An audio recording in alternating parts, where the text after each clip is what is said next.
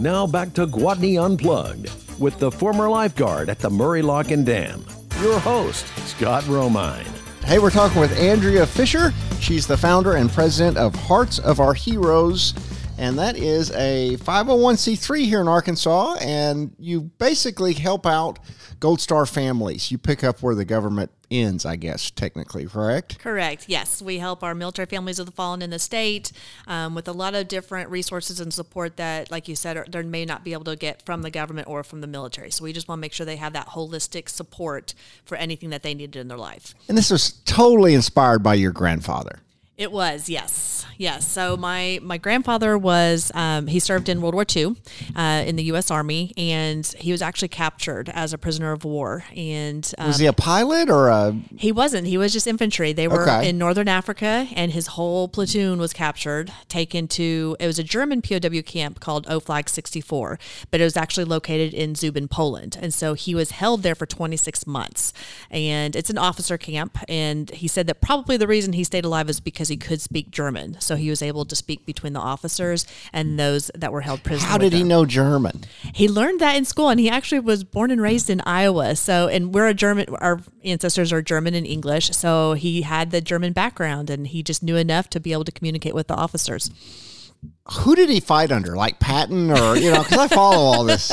I've read a lot about World War II. That's just fascinating. It is. And they actually tried to escape 3 times, and he was on the death march, one of the 500 that survived, and they finally were able to rescue him from his POW camp. He kept a journal the entire time, which I have. And when I moved to Arkansas, there wasn't anything that really supported or recognized our former POWs and those that were still considered missing in action. And so I coordinate the ceremony every year at the state capitol to make sure that we continue to honor them so that they aren't forgotten. You need to write a book. I plan to. I do, actually. I've had that asked several times. And when I've done the research, the POW camp that he was held in is actually still in existence, and the community there, they're very peaceful, great community. They've actually preserved what's left of that POW camp, and people will actually go there and tour it to find the history and to see what happened there. And when I did the research, one of the bunkers, the only bunker that is left, is the one that my grandfather was actually held captive in, and so it's the only one standing.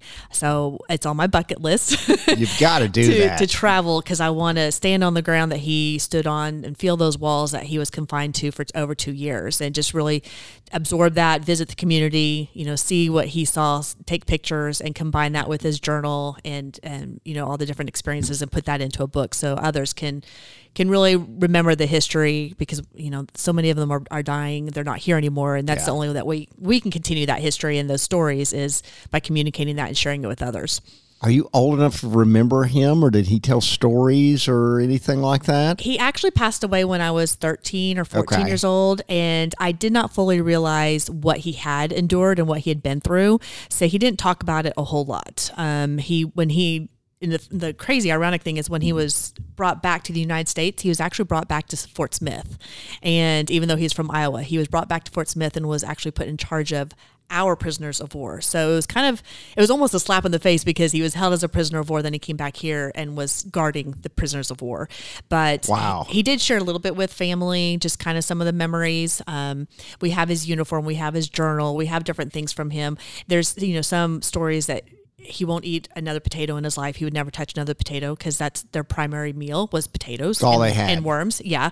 So he never ate potatoes ever again. And I've gotten some history and some of the stories from my mom that she's heard and told, but I was unfortunately too young to really realize what he went through to be able to sit down and have that conversation to really understand what he went through and experienced.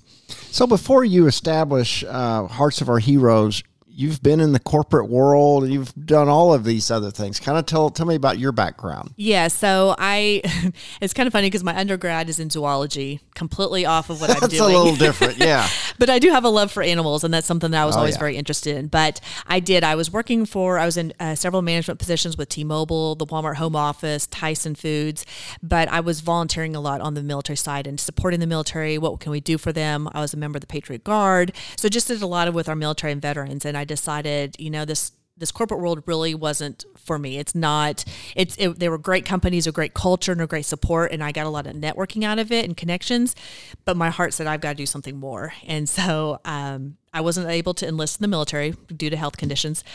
So I found another way. I volunteered. I signed up with the USO, and I got employed with the USO. I deployed with them as a Department of Defense civilian, and I traveled to Balad, Iraq, and I was there for a little over a year, managing their 2 duty centers there for our service members.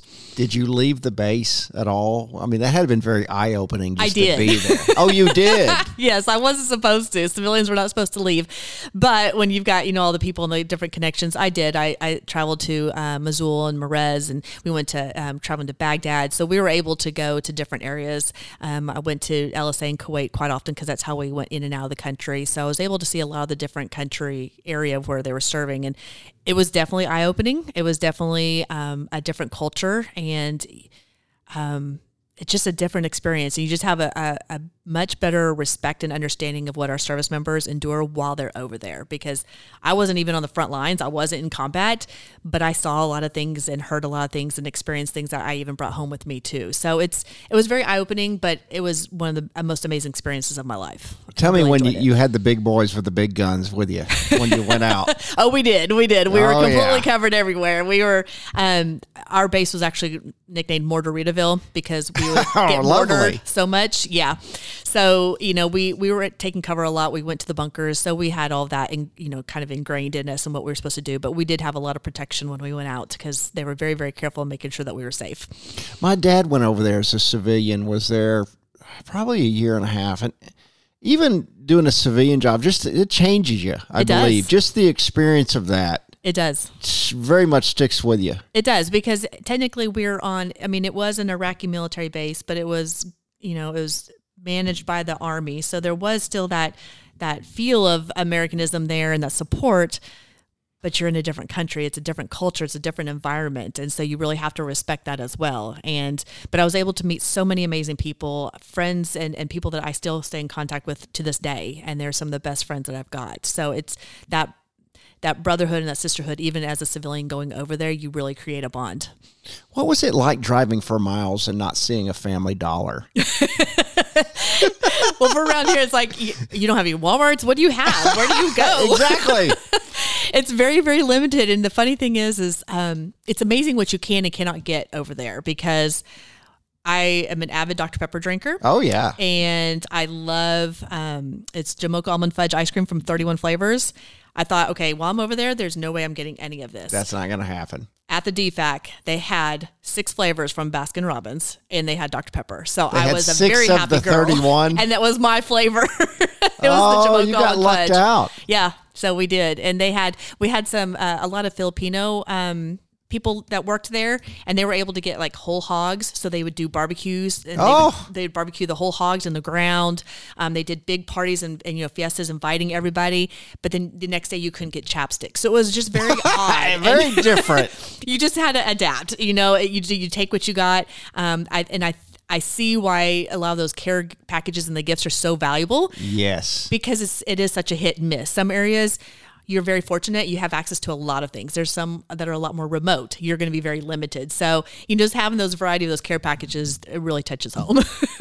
What was the first person that sparked it in you? I've got to create something to help these people. What's the first case that did it? Well, when I worked at Tyson Foods, I had 2 experiences. When I worked at Tyson Foods, there was a lady that I worked with, and her son was serving in the Marine Corps. And it just so happened he was in Afghanistan when I went to Iraq. And when I was over in Iraq, I found out that he had been killed. And really got a different feeling being on that end, because I wasn't able to attend the funeral. I wasn't able to do any kind of support being so far away, but it really it was more of a reality check just because of where I was at and how real it is that, yes, we have a lot of men and women that are serving and dying and passing away for us. And I think so many people just start seeing them as a number or a statistic or, oh, it's just the way of life, but it's a reality and it affects these people at home. When I worked at Walmart Home Office, there was a family who lost her husband in Iraq, and I didn't even know her personally. We went to her house to clean her house. We took care of her yard, mowed it just to make sure she was taken care of. I stood at the funeral, and that was the first time as a Patriot Guard rider I stood in front of protesters at the funeral. And it was heartbreaking to see what the family was enduring and then turning around and seeing the protesters that the family should not have to be dealing with, but they're also allowed that right because of that service member sacrifice. And so just those two experiences really kind of hit home. Yeah. A lot more. And I did not expect to work with our military families of the fallen until I did return. I accepted a position with Survivor Outreach Services, and I've worked with them since 2013 and really seen the need and desire for the support and how much they want and that they feel that connectivity. So it started a long time ago, several years ago, before getting to where I am now. So we were just talking about, you had to deal with these protesters. That is just such a strange thing that exists. It really is. And it's unfortunate because, we have to respect that they have their opinions and their thoughts. Sure. And that's why our service members do what they do. But it's not an appropriate time for them to do that. It's just, it's just really, it was really surreal to see that. I look forward, I look ahead of me, and I see this family that's grieving the loss of a husband, a son, a father, and then I have people behind me that are shouting and telling them that what their service member was doing was wrong, and so it's just it was a very sad feeling that It was that environment for the family that was grieving such a huge loss. I can't imagine that existed in World War II. No, I don't think it did because I think it was a different environment. It was a different culture, that those that were either drafted or signed up back then, they felt that was part of their duty. That was part of what they were supposed to do. And everyone kind of accepted it. And that's, right. That's that sense of freedom and why they are where they are. And they were a little bit more grateful for that. And I think the country came together a little bit more as a whole to support that for longer. I mean, obviously when everything started, 9/11 stuff, we all rallied together. But war doesn't just end in 6 months or a year. It can take a long time. And then over time, people start, having different views and changes and going on with their lives, especially for those that may not be affected by the military. They have a different perspective, which is fine, but it's kind of gone, it's kind of out of sight, out of mind. They don't think about that we are still enduring a lot of evil out there. We still have threats. We still need that security in those service. And until they're actually a part of the military or lose somebody or have someone that signs up for the military, it changes their perspective, and it kind of changes, okay, this is a different way of life. Yeah. So many people give so much. I just can't imagine that.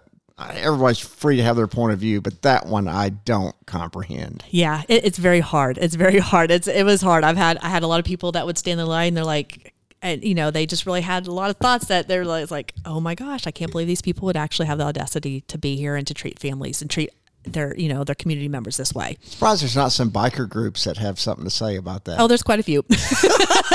There's quite a few. That's what the Patriot Guard is for. We ride our motorcycles or we'll cage it in cars, but that's what we do is we stand originally, we stand just to respect the veteran and the family, but also to serve as an escort and protection for that family. And so if that way we're allowing them that chance to grieve and to process the loss. And so we don't want anybody outside to take that away from them and to be an issue for them. So we line our bikes up, we line our flags, we line us up, and we'll protect that family. That's awesome. Yeah. I'm a motorcycle nut. What do you ride? Oh, I don't have one right now. Well, that's just sad. Yeah, I had two before I went to Iraq, and then I got another one when I came back. But right now, I don't currently have one, so I have to cage it. You can ride one of mine. Yeah, it's just so it's cool that you've obviously you've got the Hearts of Our Heroes, but you got to fund that in some way. Do you have recurring fundraisers? We our organization is still relatively new. We're just a little over a year old, but we do have quite a bit of support from the community. Different military and veteran organizations will donate.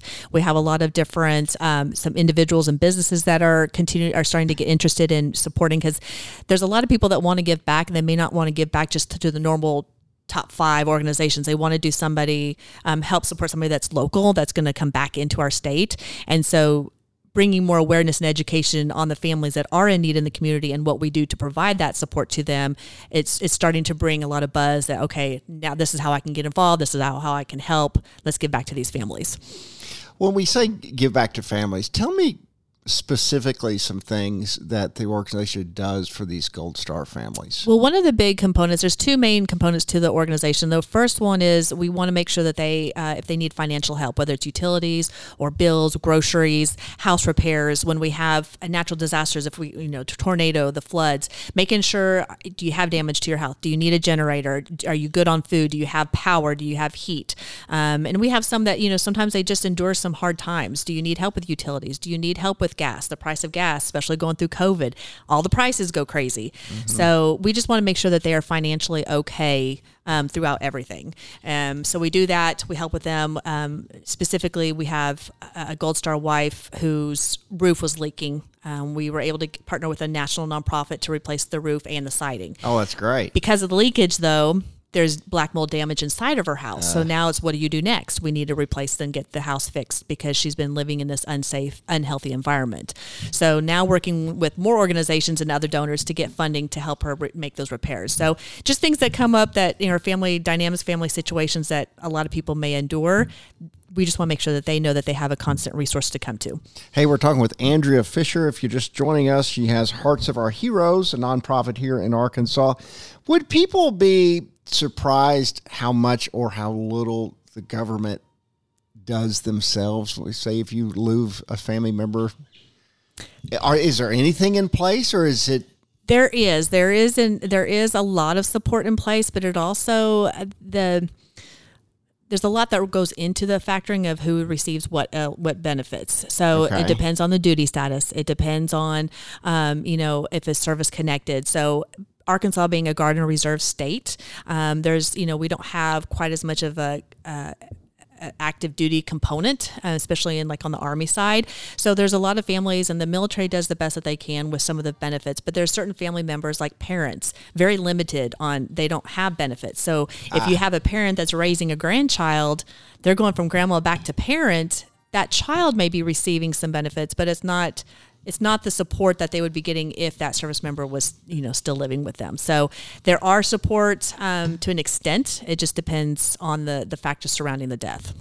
You spoke yesterday at the Sherwood Chamber of Commerce. Yes. You've had some people speak, and one lady, actually her husband had died of cancer, but I guess while he was in the military, you were able to help her in some way. He died. He got cancer. He was diagnosed with cancer from the burn pits. And so he was exposed to the burn pits while he was deployed, came back home, very aggressive cancer, died within 6 months. And so I've, been able to help her and her family, sometimes with food and utilities. And she went back to school to make sure that she can continue to give back to other families as well. So she had a new purpose.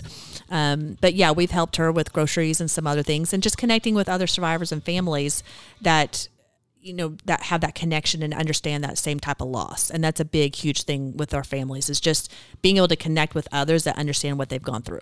Let's talk about your annual programs. Valentine's Day, Mother's Day, Father's Day. You guys kick in on a lot of this stuff. We do. Just, and a lot of our moms and our dads that have lost somebody, they may still have other children, but we want to recognize them on those days, because Valentine's Day, the spouse, if their loved one passed away, we send them some flowers or candies or something, just to know that we're thinking about them. And then we make sure there is a Gold Star Mom's Day, there's a Gold Star Families Weekend, but there's not a Gold Star Dad's Day. So for Father's Day, we're taking all the dads to a Travelers game. So just to recognize them, that just because their loved one isn't there, we're still going to make sure that they're recognized on all the, the normal annual holidays that they do. So siblings, children, because a lot of times the siblings are kind of put on the wayside. When you think of a survivor, a lot of people say, oh, the wife or the children. There's a lot of siblings. Yeah, and that's true. They've lost their best friend. If, they've known them all their lives, and now that person is gone. So we want to make sure that all of the family members are included and recognized. Thanksgiving, Christmas. Yes. You doing meals, or what are you doing there? We do. For Thanksgiving and Christmas, we make sure we do a food box. So we do just general food, especially because a lot of the kids, maybe if they have younger kids, they're out of school. So we help with the food, but we also make sure that they have a full meal to make that holiday meal. So a turkey, ham, all the fixings on the sides and desserts. And then for Christmas, we add in a gift program. And so any of the children, the families that need help with gifts, especially even some of the grandparents and the parents that, just maybe they need something for their house. And so we're going to surprise them with a treat. Maybe we had a family there, the TV in the family room went out. So we bought them a TV as a family so they could still enjoy watching TV. So that's great. Whatever the needs are, we just make sure that we had a family that didn't have anything, a Christmas tree or anything. So we decorated their house. We got them a Christmas tree. We got them the gifts. We got them the stockings because we want them to have that experience. We don't want them to miss out on holidays. How could someone find Hearts of Our Heroes? A website, phone number? How could they donate, be involved? We do. We have a website, heartsofourheroes.org. It's still kind of in the works, making sure we've got all the information on there. My cell phone is 918-812-2957. Everybody can text or call me. They can send us a note through the either through Facebook or the website to get in touch with us because we always need volunteers. We always need donations and sponsors. We welcome all support. Well, thank you so much for being on Gwatney Unplugged. Thank you so much. It was a pleasure.